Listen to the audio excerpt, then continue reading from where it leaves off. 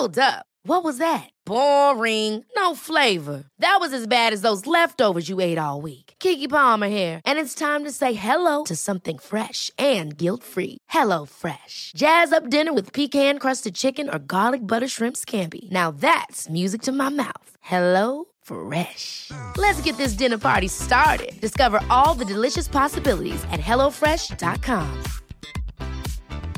Hey, it's Ryan Reynolds, and I'm here with Keith, co-star of my upcoming film, If, only in theaters May 17th. Do you want to tell people the big news? All right, I'll do it. Sign up now and you'll get unlimited for $15 a month and 6 months of Paramount Plus Essential Plan on us. MintMobile.com/switch. Upfront payment of $45 equivalent to $15 per month. Unlimited over 40 gigabytes per month. Face lower speeds. Videos at 480p. Active Mint customers by 531.24 get 6 months of Paramount Plus Essential Plan. Auto renews after 6 months. Offer ends May 31st, 2024. Separate Paramount Plus registration required. Terms and conditions apply if rated PG.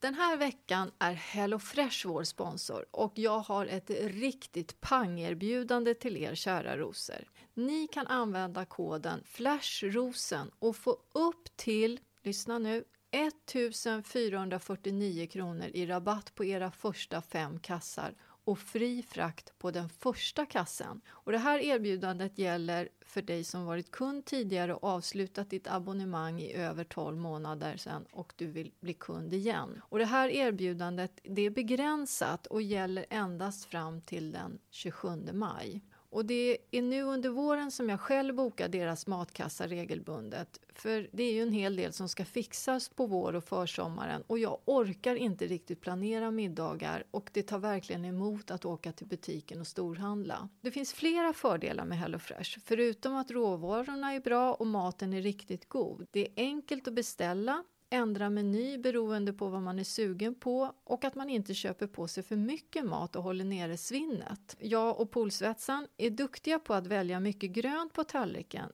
Men nu senaste tiden när vi jobbar så här fysiskt och tungt, då säger Johan att han vill ha mer proteinrik mat. Och då såg jag att HelloFresh har menyer som är rika på just protein. Så nästa vecka har jag valt stekt lax med potatis, broccoli och rucola-dressing. Och sen tog jag även sataykyckling med sojasås, ris och en krispig äppelslåssallad med rödkål, salladslök och honung och ingefärsdressing. Gå in på HelloFresh och använd koden FLASHROSEN i ett ord och testa det här fina och generösa erbjudande.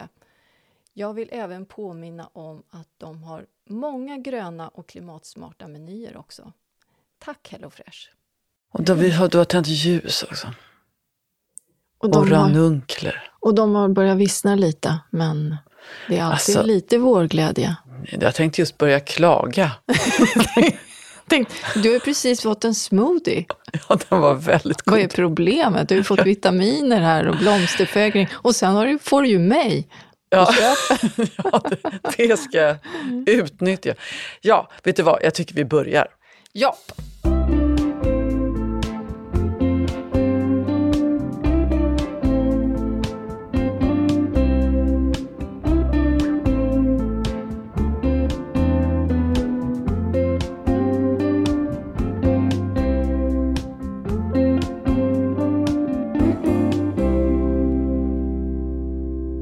Hjärtligt välkomna till ytterligare ett avsnitt av Röda Vita Rosen-podden. Vi är så glada att ni har hittat hit ännu en gång.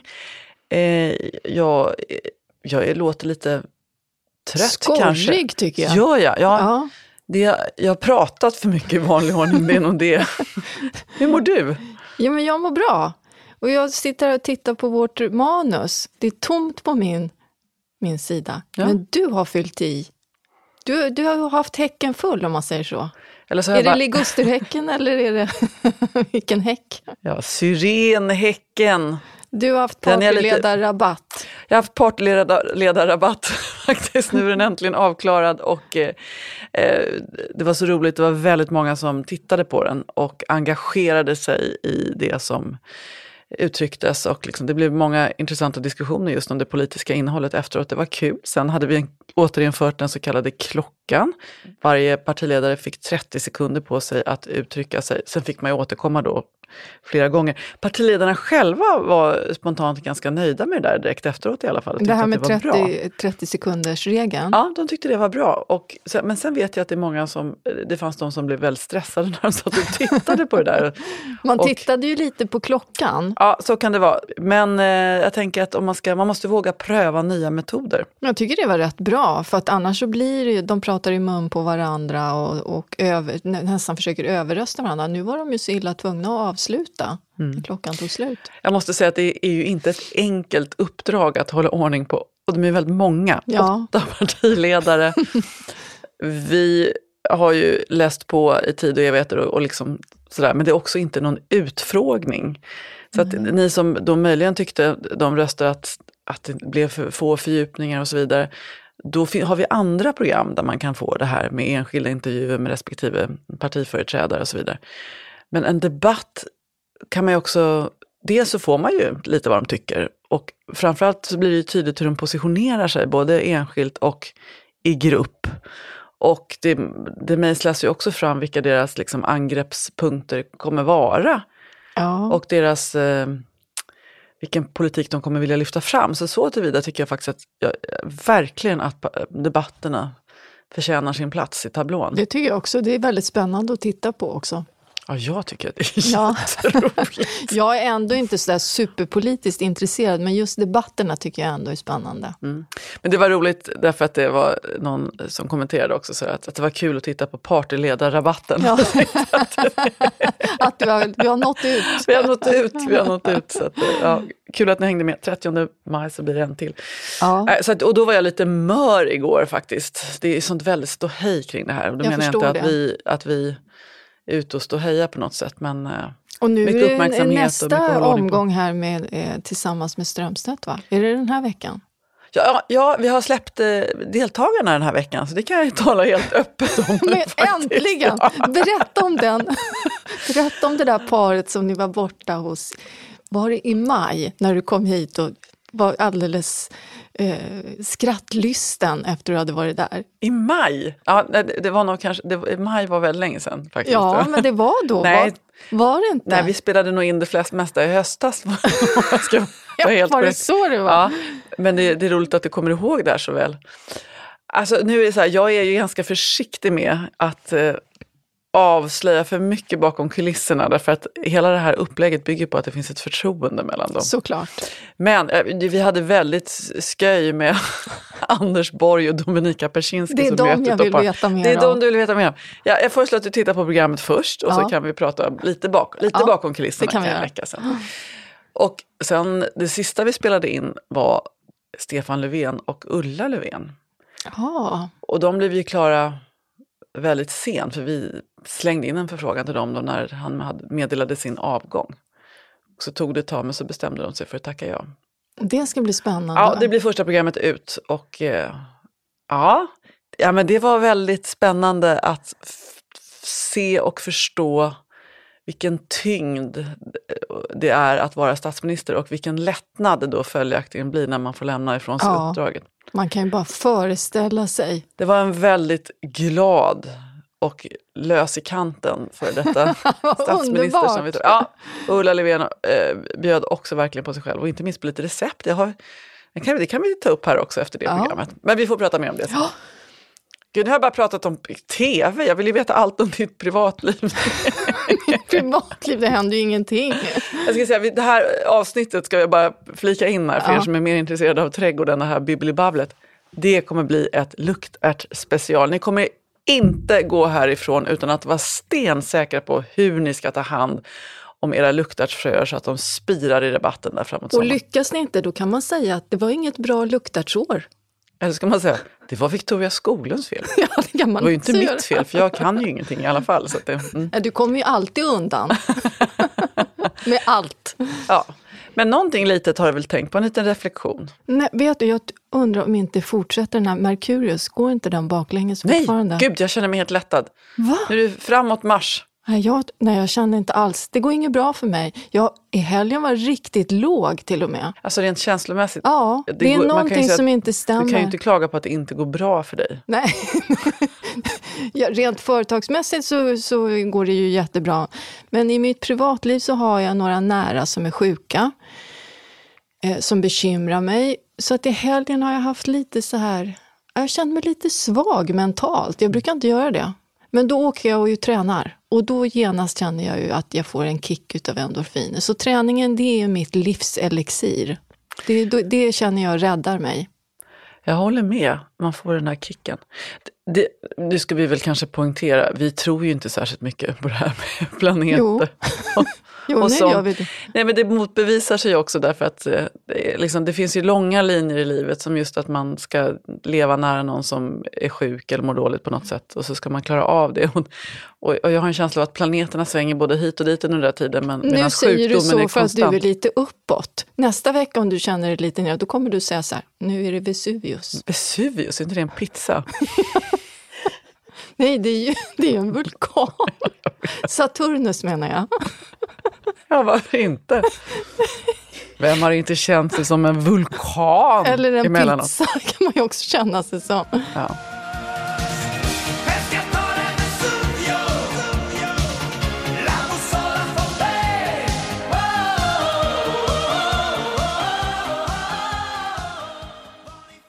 Ska vi bara säga en sak? Ja. Det här är det första poddavsnittet vi spelar in postrestriktioner. Ja, det är sant. Med spänd förväntan så gick jag ut till bilen i morse och tittade mig omkring på människorna, på fåglarna, på husen och tänkte, är det annorlunda? Och så nej, det ser likadant ut som det gjorde igår kväll.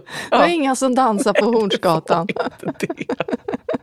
Och så tänkte jag, vi är så anpassningsbara. Tjoff, sa det. Och så tror jag vi är tillbaka till normala. Ja. Jag tror i sig inte riktigt det. Jag tror att det har ristat in sig lite rädslor hos en del av befolkningen i alla fall. Att man har vant sig så länge vid att vara rädda. Jag tänker på min mamma bland annat. Alla som har suttit liksom hemma och passat sig för covid under lång tid. Att det krävs ganska mycket för att man plötsligt bara ska kasta sig om halsen på någon och sitta och trängas på en krog. Men tror du inte att vi minskar lite på kramandet? Ja, lite tror jag. Bara kindpussandet inte kommer tillbaka. Nej, det kan jag vara utan. Det här slaskandet i ansiktet. Nej, men fy tusan. Det spar jag till min man. Ja, jag med. Och till Kerstin, som även denna morgon gäspade ljudligt och stort precis i näshöjd på mig sådär, efter att ha hållit munnen stängd en hel natt. Vilket är som att ta emot. Det är en sån stinkbomb. Jag vet inte riktigt. Och ändå så blir man kärare än någonsin. It's a wake-up call kan man säga. Ja. Men hon är lite styv i korken. Ja, jag är inte säker på, jag kan inte berätta vidden av varför hon är styv i korken. Men jag kan säga att det kommer inte bli mindre av Kerstin Strömstedt i offentligheten framåt. Alltså hon tar sig fram med raska steg. Hon var med i Godmorgonvärlden i söndags som ett exempel på cute economy. Är det sant? Ja. Vem är Kerstin? Kerstin är en Devon Rex-katt. Väldigt social och rolig ras. Hon har en ganska grandios självbild och tycker att hon är Sveriges största kattinfluensa på Instagram. Kattinfluensa? Ja, kattinfluensa. Hon vet inte riktigt vad det heter.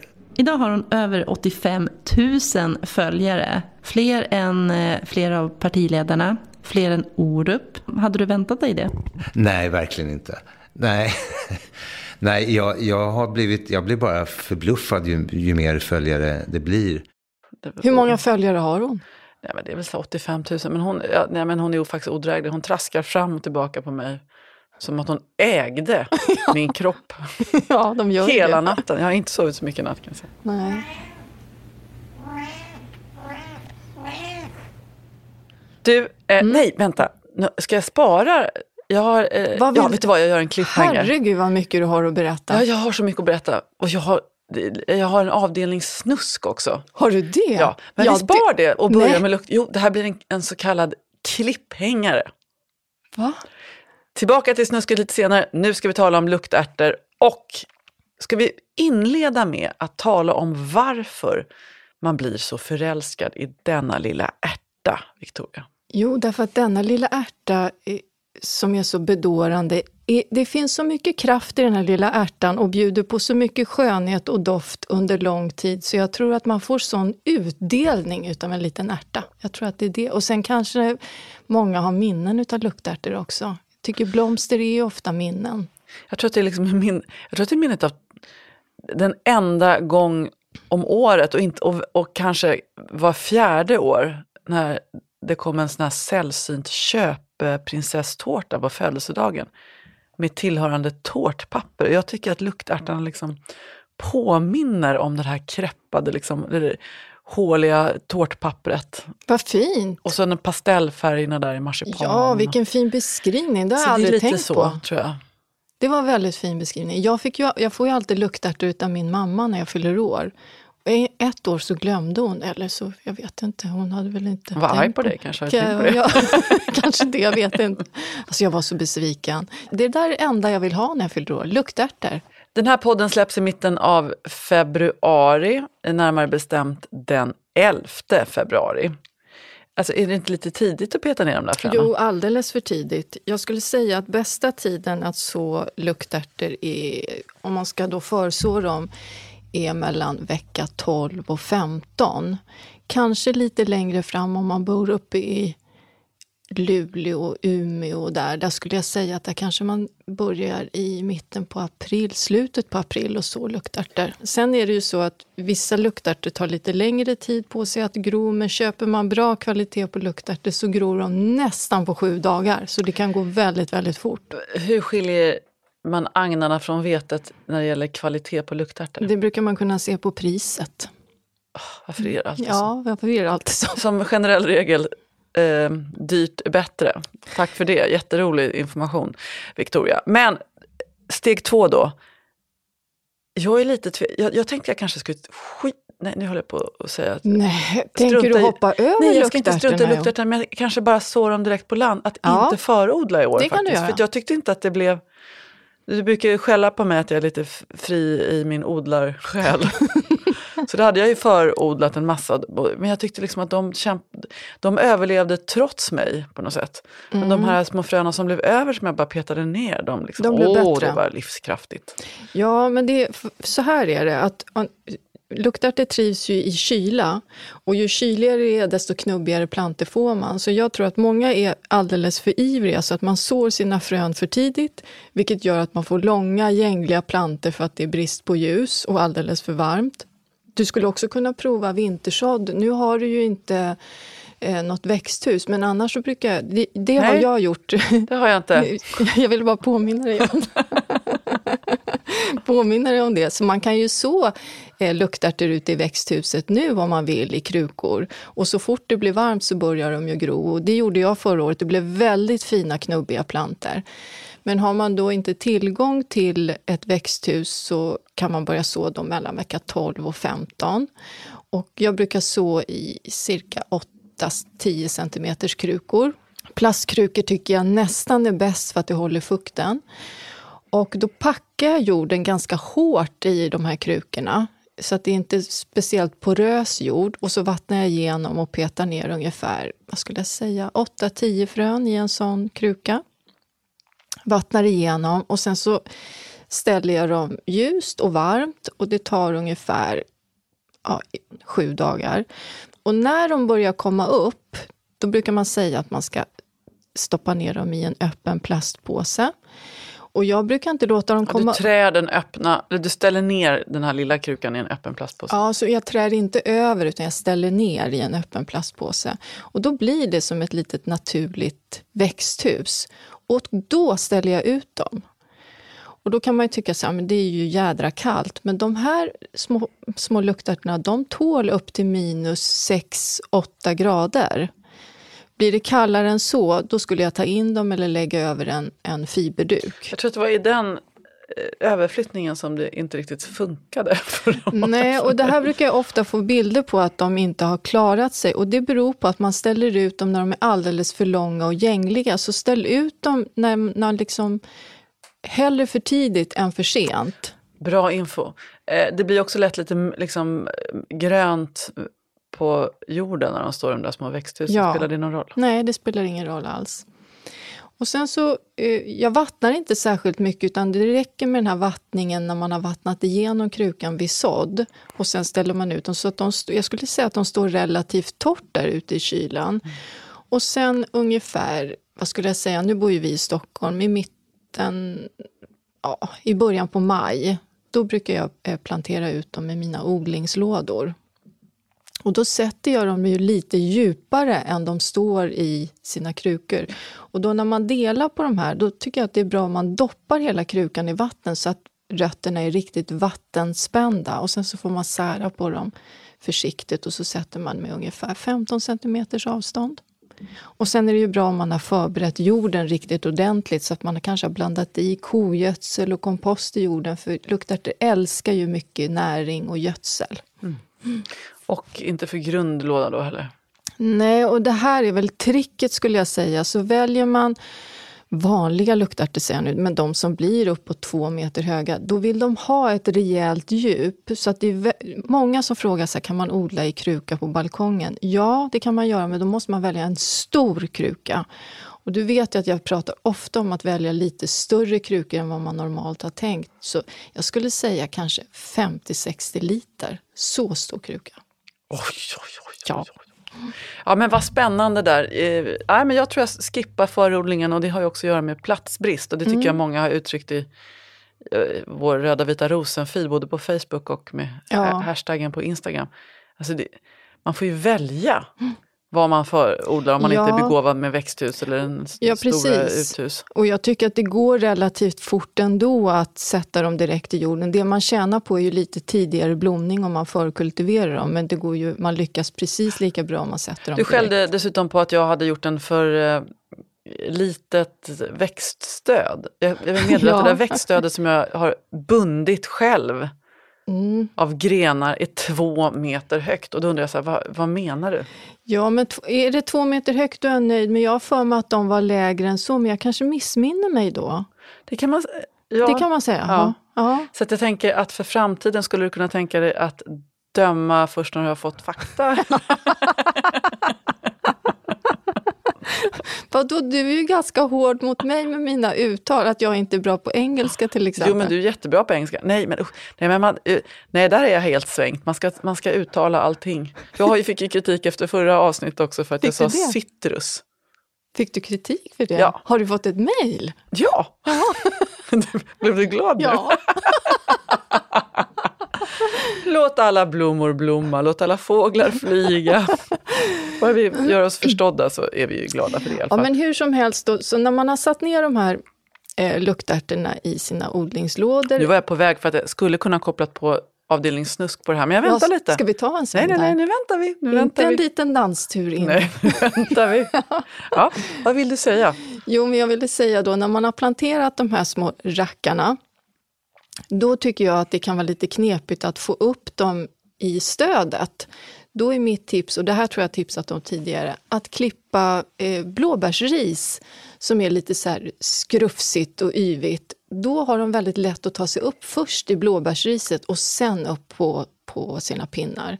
Och jag rekommenderar inte att använda bambupinnar, för de glider av bambupinnarna. De kan inte fästa på bambupinnar, så det är bäst med sly eller torkade grenar, tycker jag allra bäst. Eller armeringsjärn är också ypperligt.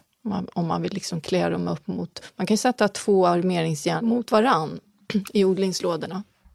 Bra tips. Det fungerar också väldigt bra. Hur länge fortsätter de att blomma då om du plockar regelbundet? Ja, men de blommar ju, vad skulle jag säga? Jag tror mina blommade ända in i november. Det var ju en hyfsat mild höst. Så att ända in i november. Men det gäller att plocka blommorna då, eller hur? Ja, jag skulle säga att det som är... När man ser första knopparna på sina luktärtor, då ska man knipsa dem direkt, för då stimulerar det till ny knoppsättning. Så man ska inte spara på dem, även fast man kan vara lite sugen på att man vill se flera slå ut samtidigt. Utan ta de första knopparna på en gång och sätt i vas. Då börjar det hända grejer. Hur mycket måste man gödsla under tiden? Jag skulle säga att man gödslar ungefär varannan vecka. Och då är guldvatten jättebra. De älskar ju kväve, men det går också bra med nässelvatten. Och då har jag läst att de som vattnar med guldvatten, de brukar slippa rådjuren. Det kan ju vara så att det luktar lite människa om luktärterna då. Men jag tror att jag skulle nästan säga att guldvatten är bland det bästa. Men hönsgödsel uppblandat i vatten fungerar också bra. Ja, vi vet ju att rådjuren också undviker fårfett och sådär. Ja. Då gjorde jag en halsbrytande koppling som kanske om vi har någon lantbrukarlyssnare skulle kunna svara på. Fårkiss. Sen har jag ingen aning om hur man ska liksom, ja exakt, om man ska springa med någon behållare, en kanna liksom. Det kanske verkar stökigt. Lite omständigt. Ja, det är omständigt. Men det var en intressant tanke. Tycker jag ändå att det var ett bra tips från dig. Ja, affärsmetod kanske. Och sen då, jag kom på att jag måste in i frysen och leta efter de där fröna som jag sparade förra året som jag inte riktigt vet vad de är. För jag plockade av massa skidor och sparade luktärtsfröna. Ja. Men de vet jag inte heller, så kan jag våga sätta dem nu? De kanske jag måste förorda och se om de lever överhuvudtaget. Det kan ju vara så här, det är många som vill spara och det är inte alltid att luktärter sätter mycket frön heller i Sverige. För vi har ett alldeles för kallt klimat. Det är ju därför professionella odlare som säljer frön, de odlar ju i varmare länder så att säga. Nya Zeeland och England till exempel, Australien. Men om man vill plocka fröställningar och spara sina frön, då ska man ju låta den här skidan då torka in ordentligt så att den är lite så här prasslig och skrynklig. Och sen tar man ur fröna, låter dem ligga och torka och sen stoppar man in dem i frysen. Och har man köpt luktärtsfröer och man inte använder alla, då kan man låta dem ligga kvar i frysen, för de håller ju i minst 15-20 år. Så att det är ju det blir ju aldrig något svinn om man har råkat förköpa sig på luktärter som är ganska lätt hänt. Man förtrollas utav alla bilder som finns på nätet. Nej, men återigen, det är som att köpa smågodis och hålla på med de där fröpåsarna. Jag har också förköpt mig. Jag väntar en leverans. Jag vet inte riktigt hur det här ska gå till. Nej. Men det är ju lätt. Det är ju härligt med de här tivoli-buketterna. Visst är det?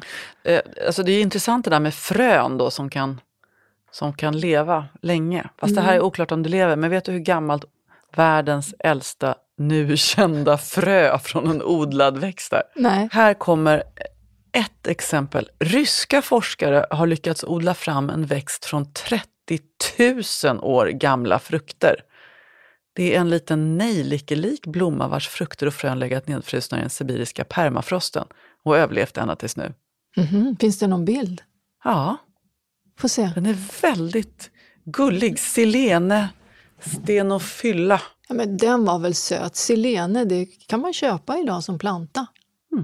Jag kommer inte ihåg vad svenska namnet är, men det finns. Silene. Och med tanke på en liten skir påminner lite om brudslöja. Med tanke på att permafrosten håller på att släppa så kanske vi får se en massa nya arter, eller gamla arter som plötsligt kommer tillbaka. Det är väl inte helt bra kanske, andra kommer trängas ut. Kan det komma fler barn tror du efter den här pandemin också? Ja, de har ju redan fötts. Ja, men du vet, folk har jobbat hemma. Man ligger med spermierna har legat nedfrysna i permafrost och sen har det kommit en kvinna och plockat upp spermen och inseminerat sig själv. Nej, det var inte det är precis rätt tidpunkt. Det var inte alls så. Jag spekulerar i om folk har legat runt på arbetstid. De har jobbat hemma, alla par. För att hålla relationen vid liv, tänker jag. Och sen blev det bebisar. Kan vi hoppas på. Ja. Okej, nu blir det snusk. Ja.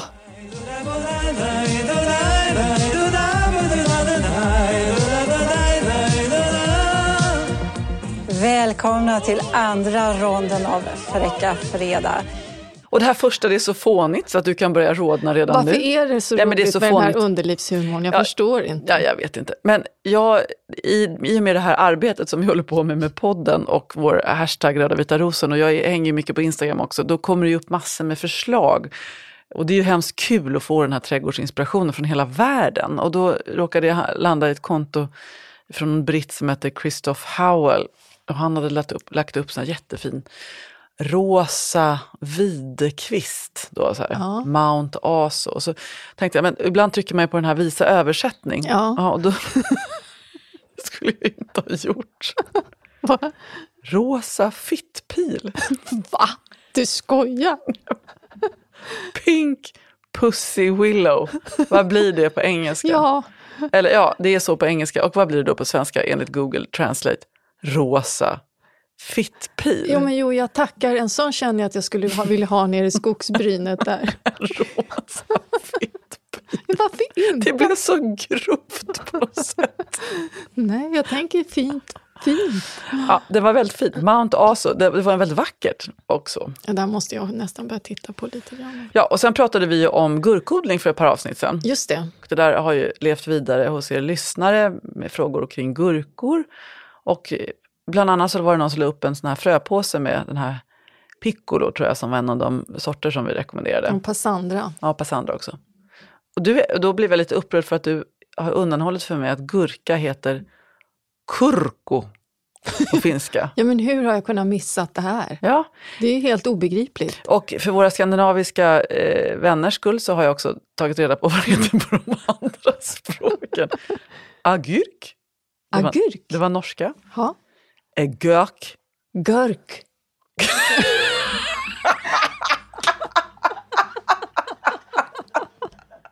Du måste få med det här också. Görk. Det var ju skitbra, hörde ni inte? Jag har danskt i mig, tror ni inte? Ja, och då på isländska också kan vi lägga till, så är det agurka. Agurka. Ja, men det var inte det som var det Nej. roligare här egentligen, utan det var att Ria Hedström, en av våra trogna följare, som också har finskt påbrå, hörde av sig med en rolig historia. Hon har gått med på att vi får berätta den här i podden också.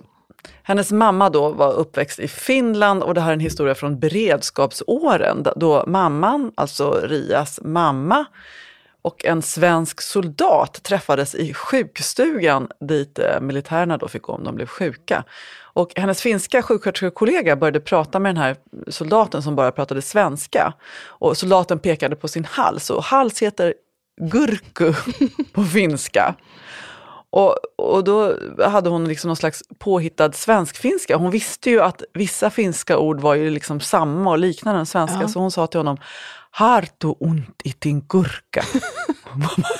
Bara soldaten omedelbart skyddade sina nedre regioner och sa nej, nej. Det tycker jag var lite gullig. Det var söt, tycker jag. Ja, det var väldigt fint. Tack så mycket, Ria, som sitter på Hönö, och för den historien. Det var fint. Så det kan bli. Slut på snusk. Det var inte så farligt, eller hur? Jag tyckte det var gulligt. One size fits all seemed like a good idea for clothes. Nice dress. It's a t-shirt. Until you tried it on. Same goes for your healthcare. That's why United Healthcare offers a variety of flexible, budget-friendly coverage for medical, vision, dental, and more. So whether you're between jobs, coming off a parent's plan, or even missed open enrollment, you can find the plan that fits you best. Find out more about United Healthcare coverage at uh1.com. That's uh1.com. Hey there, it's Michelle Norris. I'm host of a podcast called Your Mama's Kitchen. When I travel, I'm usually looking for a way to find a taste of home when I'm not at home. And one of the things I love to do when I am at home is entertain. And Airbnb allows me to do that. When I was in California recently, I rented a house that had a great kitchen. And when we were sitting around the table, we were all thinking, we're in someone else's house. Someone could be in all of our homes as well. If you have a home, but you're not always at home, you have an Airbnb. Your home might be worth more than you think. Find out how much at airbnb.com/host.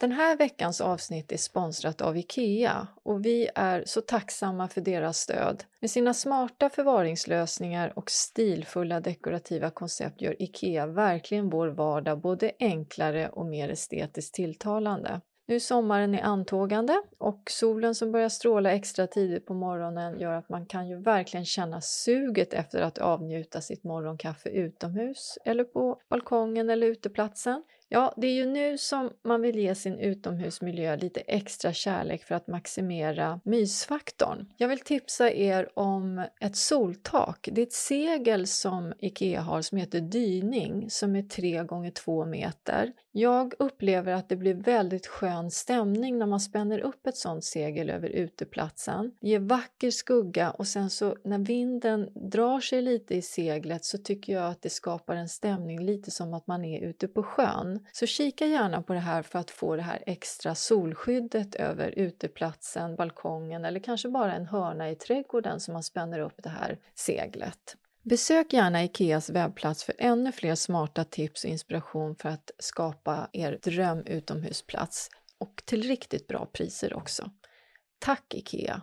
Den här podden är sponsrad av Gardena och som ni vet så har jag arbetat med Gardena i många år och jag älskar verkligen deras högkvalitativa produkter. Jag använder dem i min trädgård när jag beskär buskar och träd och de har också en massa smarta bevattningslösningar som gör det enkelt och smidigt att vattna min trädgård som ibland kanske är lite för stor. För jag har ju både växthus, stora odlingslådor, sen har jag 3 terrasser med kanske lite för många krukor också. Gardena är det största märket inom bevattning i Europa och här räknas varje liten vattendroppe. Och därför är deras produkter både smarta och vattenbesparande för alla typer av trädgårdar. Jag har till exempel deras smarta mikrodrippsystem i mitt växthus och även i mina pallkragar som jag styr via en app. Väldigt smidigt, speciellt när jag är på Öland. Om ni har en balkong eller krukväxter som kanske inte kan lämnas nu om ni planerar att resa bort i sommar, då har Gardena olika mikrodrippsystem, alltså en droppbevattning som är anpassad just för mindre ytor och det räcker ungefär till 15 plantor. Och de här små systemen, de kan jag verkligen rekommendera för de är enkla att montera ihop och sen går det lätt att skruva det här systemet så att dropparna är anpassade precis så att varje växt får den fukt den behöver. Gå in på gardena.se. Där finns massor av olika prisvärda bevattningssystem och jag är säker på att ni kommer att finna någonting som passar just ditt behov. Tack Gardena! Jag petade in snusket kanske lite för tidigt för du skulle precis berätta varför bladen blir gula mot slutet eller hälften. Det ser lite skräpigt ut i luktärtsrabatten. Ja, men de blir skräpiga och det är helt naturligt skulle jag vilja säga. Det kommer man nästan inte undan. Och sen är det ganska vanligt också att luktärterna får mjöldagg vilket visar sig som en tunn vit hinna som ser ganska trist ut men de brukar ändå fortsätta blomma upp i topparna så man kan klippa buketter så att man får tugga i sig att de blir risiga framåt slutet på september, början på oktober. Det hör till. Och vi har ju det här avsnittet för att vi har fått väldigt mycket frågor om just luktärter och du har ju svarat på rätt mycket men Matilda inom parentes nyligen besatt av trädgård undrar massor med olika saker. Hon bor i zon 1-2. När börjar man så där? Ja, men jag skulle säga att man börjar så... Ja, hon skulle nog kunna börja så luktärterna direkt vi pratar om direktsådd i slutet på april. Och plantera ut dem direkt hon sår dem ute då. Och så bor hon i en radhuslänga som även sitter ihop med ett hus på baksidan. Trädgården är då som en fyrkant som 2 familjer delar på. Hur får jag hit insekter och bin i min trädgård? Och om det inte går behöver man göra något själv för att få den bästa sådden. Nu utgår jag från att hon undrar att... Hon vill ha dit pollinatörer. Hon vill ha dit pollinatörer, ja men då tycker jag att hon ska blanda in kryddväxter och låta dem gå i blom. För det är nästan de allra bästa pollinatörerna. Till exempel salvia, oregano, basilika. Alla de, om man låter dem gå i blom, att man inte skördar dem, då får man dit garanterat massor med nyttoinsekter som bin, fjärilar och humlor. Och det är fint tycker jag att blanda in kryddväxter också bland sina grönsaker eller sommarblommor. Bara för jag har så himla mycket steppsalvia och det bara surrar i rabatterna. Det är ju jättehärligt. Och steppsalvian använder man egentligen inte som kryddväxt men alla slags salvier är bivänliga växter. Ja, då går vi vidare. Jessica i zon 1 har mejlat in. Jag skulle vilja lära mig att ta egna fröer från luktärtor. Ska jag tänka på något speciellt eller är det bara till att plocka ärtorna från baljorna? Ja, det är så här, det blir inte alltid ärtskidor från luktärtor och vissa sorter sätter mer eller mindre frön. Jag skulle säga att aprikosa och orangea sorter brukar inte bli så jättemycket fröskidor. Jag kan väl inte heller påstå att jag är något fan utav att hålla på och plocka luktärtsfrön för att det är lite omständigt och man vet inte alltid riktigt vad det blir. Men om hon nu vill ge sig på det här, då så ska hon ju låta de ärtskidorna mogna ordentligt på plantorna. Och sen så när de har blivit så här skrynkliga och torra, då plockar hon ut ärtorna, lägger dem på tork och så lägger hon dem i en papperspåse eller i ett kaffefilter, märker upp vilken sort det är och så in i frysen. Stina undrar om man kan odla luktärtor på samma plats år efter år eller behöver man byta jorden?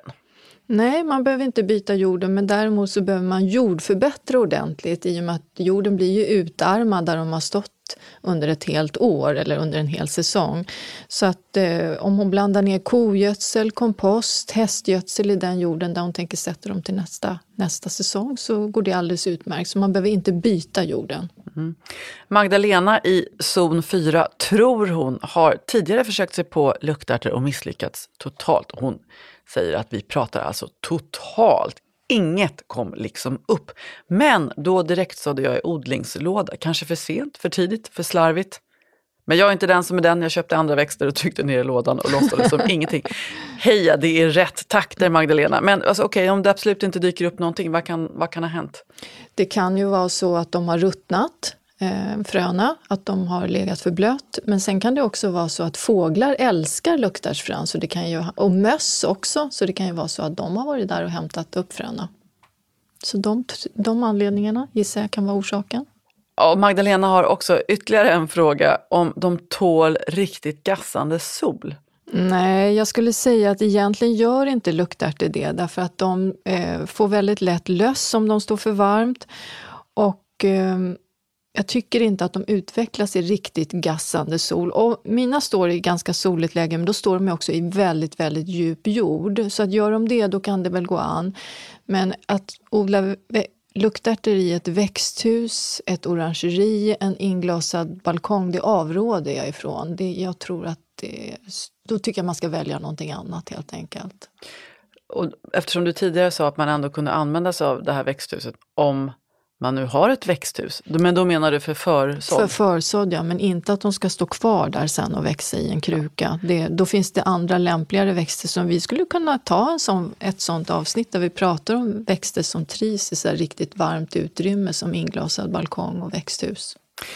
Magdalena har också en sista fråga här som jag tycker är verkligt viktig. Ja, låt höra. Finns det någon Jenny-variant? Alltså som går snabbt och smidigt utan massor av jobb? Nej, om att jag ska ge ett förslag på en Jenny-luktärt då? Nej, men jag tror, men Magdalena så här.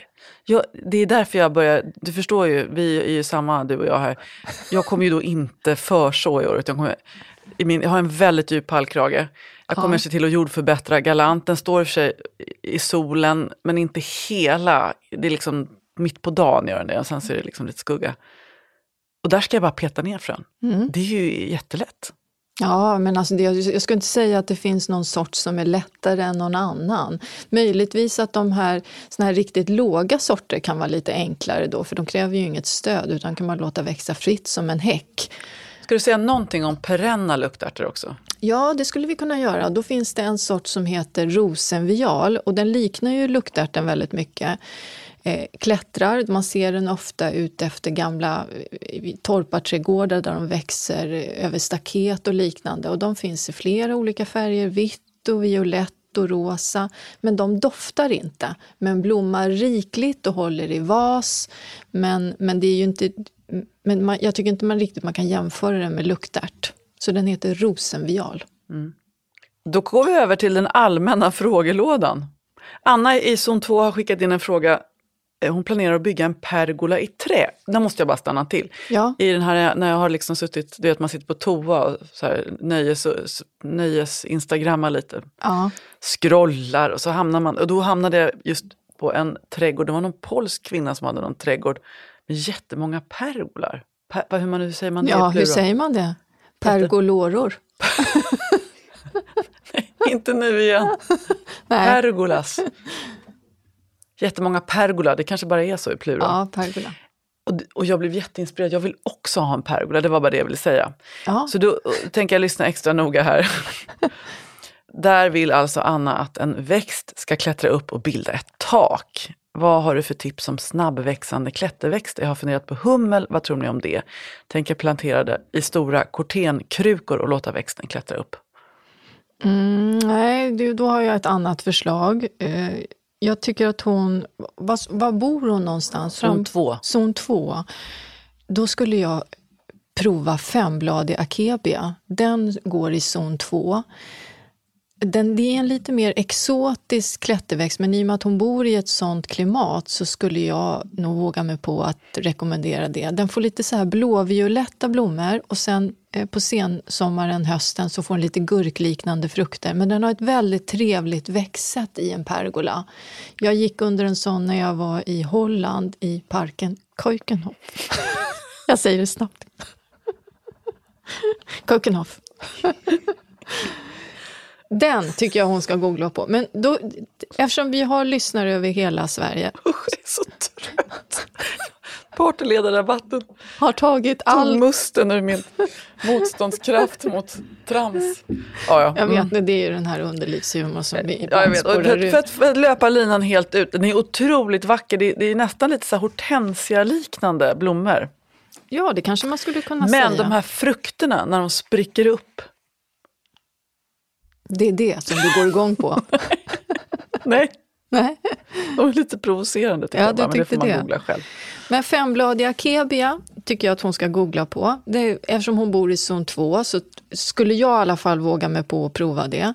Men bor man lite längre norröver, för jag tänker att jag ger ett tips även till er, då tycker jag att ni ska leta efter någonting som heter asiatisk månfröranka, som jag tycker är en fantastiskt trevlig klätterväxt.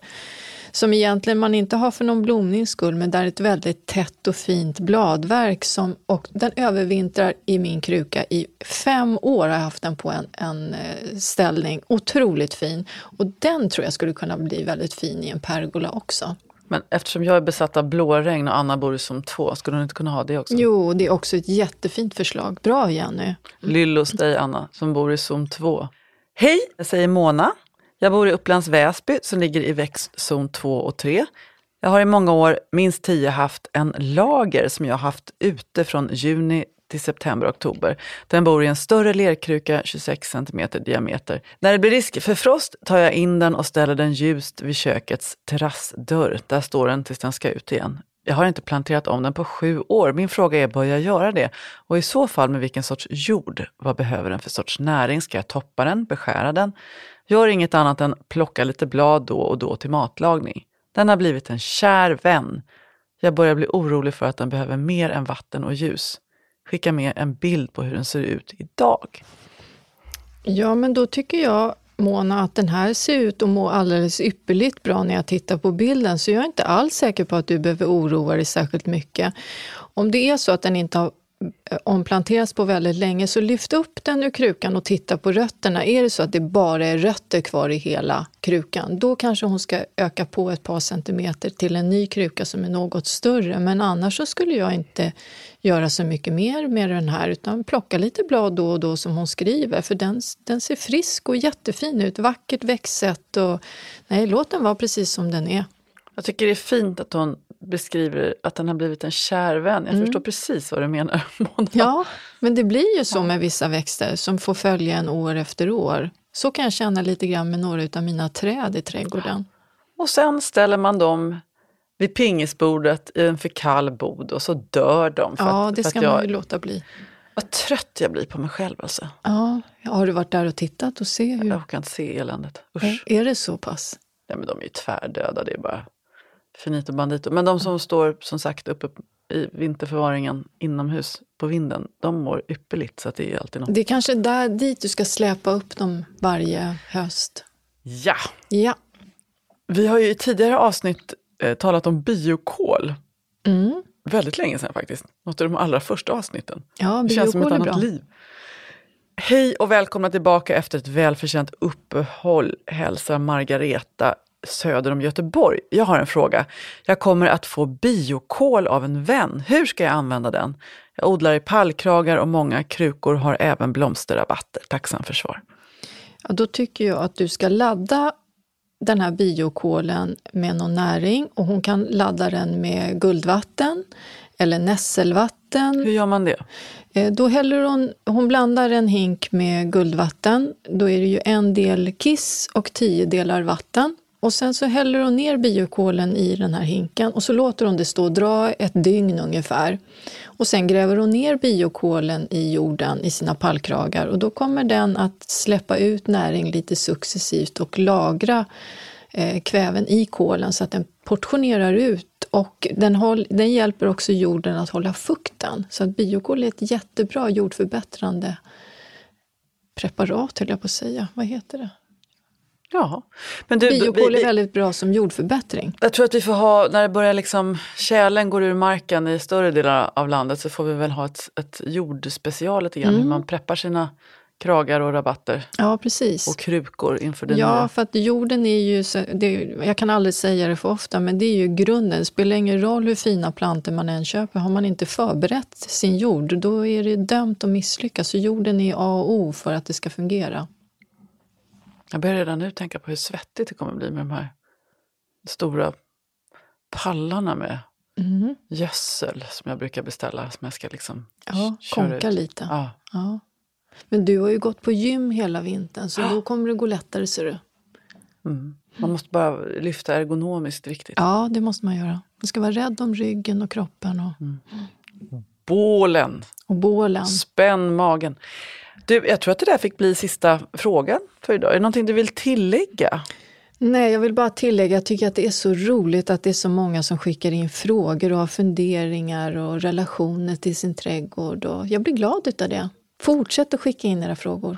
Och var skickar man dem någonstans? Man skickar dem till rodavitarosenpodden@gmail.com. Eller vi kikar också in på Messenger på vår Facebook-sida som också heter Röda Vita Rosenpodden. Ja. Där är ni välkomna och delta. Där kan ni ju hjälpa varandra för att ni kan väldigt mycket, ni som lyssnar på den här podden också. Ja, det blir ett fint forum för frågor och svar. Ska vi avsluta? Om jag pratar väldigt långsamt. Det är många som hör av sig och av misstag har lagt oss på 1,5 gånger långsam hastighet. Och att vi låter som 2 fyllon. Om jag nu pratar som liksom väldigt långsamt, då blir det ännu roligare kanske. Ja, det kan det bli. Vi måste nästan prova att lyssna på det någon gång. Nu har vi kommit fram till trädgårdsmästarens kalender. Nej. Nej, trädgårdsmästarens kalender. Victoria Skoglund, take it away. Jo, men det jag vill säga, det är det här med vintersådd utav sommarblommor. Man kan så rosenskära, solrosor, ringblomma och jätteverbena har vi varit inne på, och gurkurt. Vad heter det på finska? Gurkurk. Jag sa det snabbt också. Sen har jag ett till tips som jag vet är ganska vanligt. Det är att om man har planterat perenner sent på hösten, då kan det vara så att när jorden fryser så expanderar ju jorden och då trycker den upp de här små plantorna som inte har hunnit rota sig riktigt. Och det kan till exempel vara jordgubbsplantor som har ett ganska ytligt rotsystem.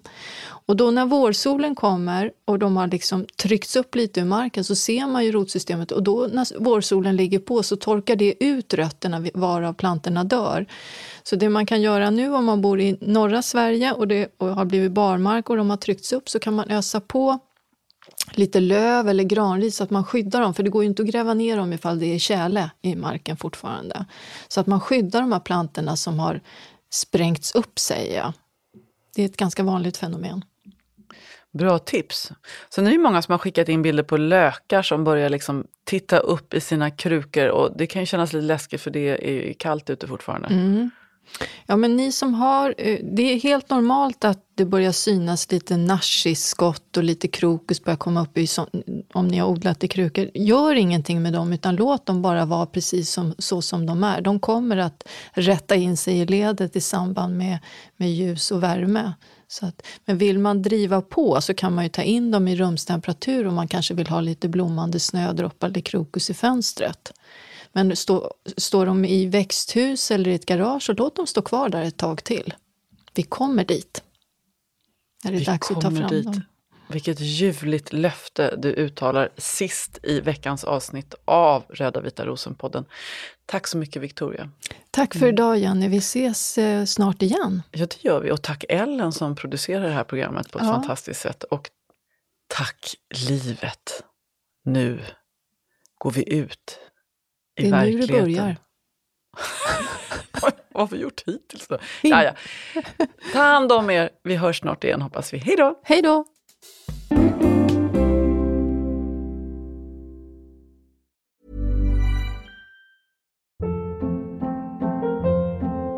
Hold up. What was that? Boring. No flavor. That was as bad as those leftovers you ate all week. Keke Palmer here, and it's time to say hello to something fresh and guilt-free. Hello Fresh. Jazz up dinner with pecan-crusted chicken or garlic butter shrimp scampi. Now that's music to my mouth. Hello Fresh. Let's get this dinner party started. Discover all the delicious possibilities at hellofresh.com. Even when we're on a budget, we still deserve nice things. Quince is a place to scoop up stunning high-end goods for 50 to 80% less than similar brands. They have buttery soft cashmere sweaters starting at $50, luxurious Italian leather bags, and so much more. Plus, Quince only works with factories that use safe, ethical, and responsible manufacturing.